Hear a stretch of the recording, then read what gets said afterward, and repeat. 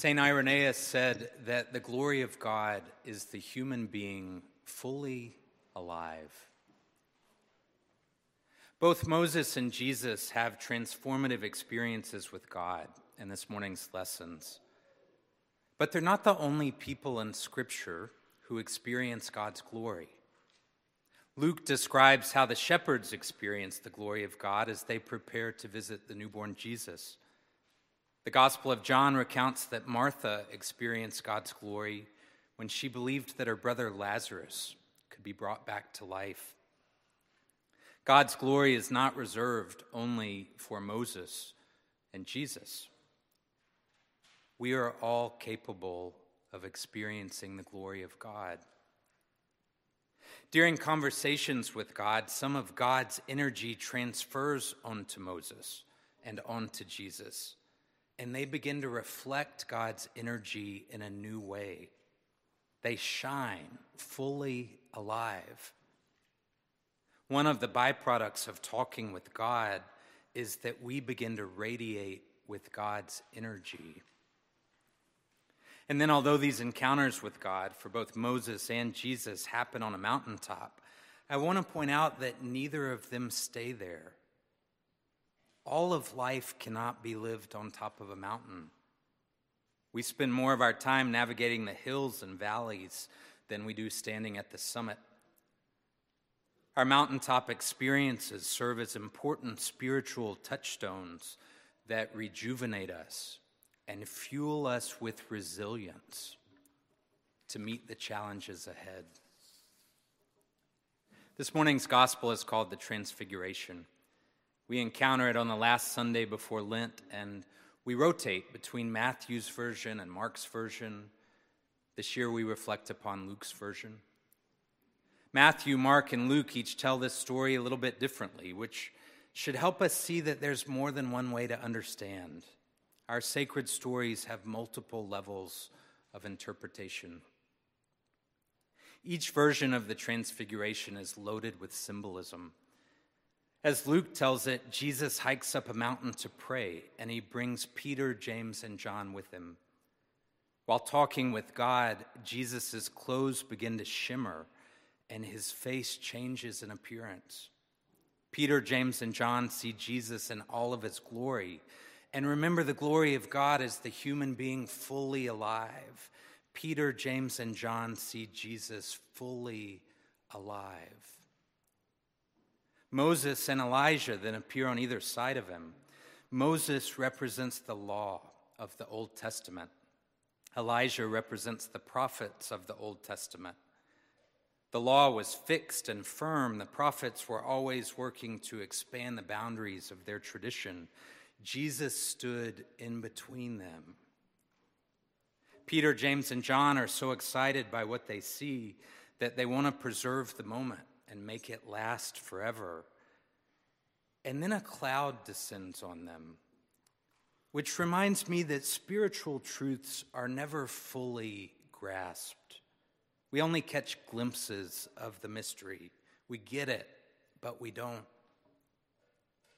Mirroring Jesus' baptism, a voice speaks from the cloud and says, "This is my son, the chosen, listen to him."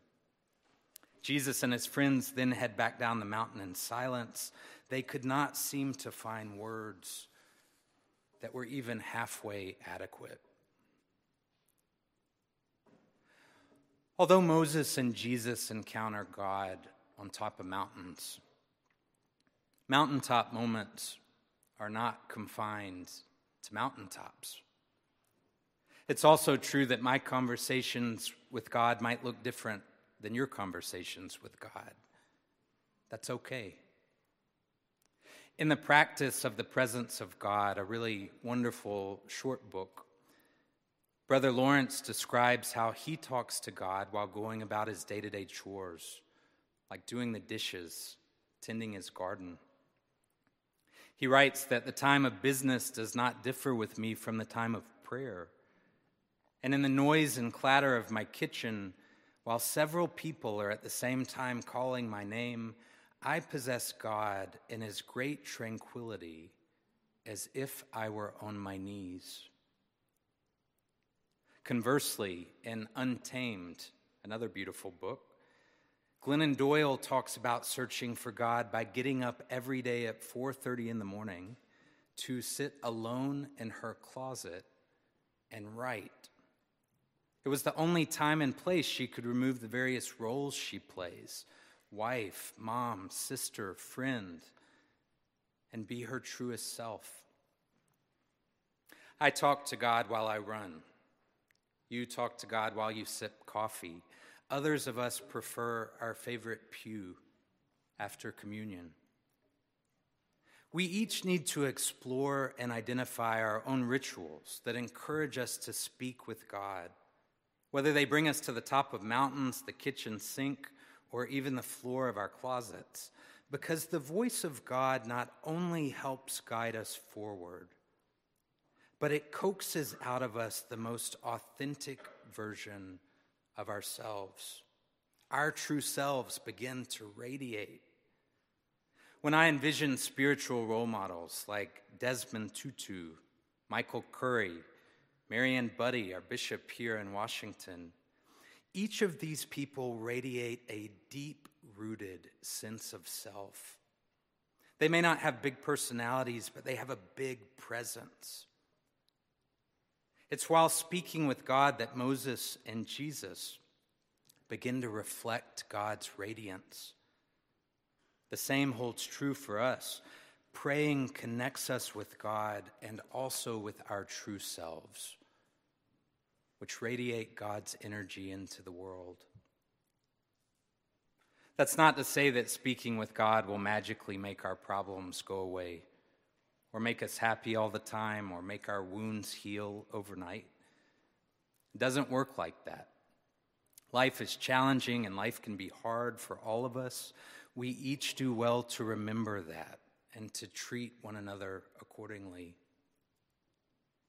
Moses first spoke with God through a burning bush, which precipitated him liberating his people from Pharaoh and leading the Exodus. After God speaks to Jesus during his baptism, Jesus is propelled on a spiritual journey out in the desert for 40 days, where he wrestles with temptation. When Jesus comes down from the mountain that's mentioned in this morning's gospel, he is immediately met by a crowd and asked to heal a boy who was shrieking and convulsing and foaming at the mouth. Talking with God does not change what life demands of us, but it does change what we offer of ourselves back to those demands by grounding us, rejuvenating us, fortifying us. I truly believe that prayer is a key to our resilience. Most of life is not lived on top of the mountain. Life is challenging. Our mountaintop experiences don't represent the finish line, but serve as important touchstones that help us rise to life's challenges. When we spend time talking with God, whether that's on a mountain, in the kitchen, in the closet, whatever works for you, there's no wrong way. God's voice helps guide us forward, and it coaxes out of us our true selves, which radiate God's energy with the world. We are all capable of experiencing the glory of God. We are all capable of being fully alive. The glory of God is all of us, fully alive. In the name of God.